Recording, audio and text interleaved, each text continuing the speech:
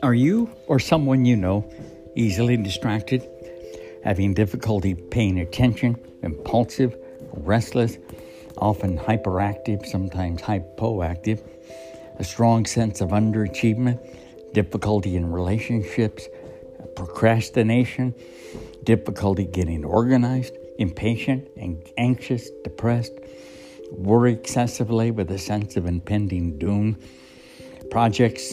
too many projects are going simultaneously, you're a poor observer of yourself, and you don't realize the effect you have on others, you say what comes to mind, addictive behaviors, difficulty in the workplace, etc. All those are symptoms of ADD, ADHD.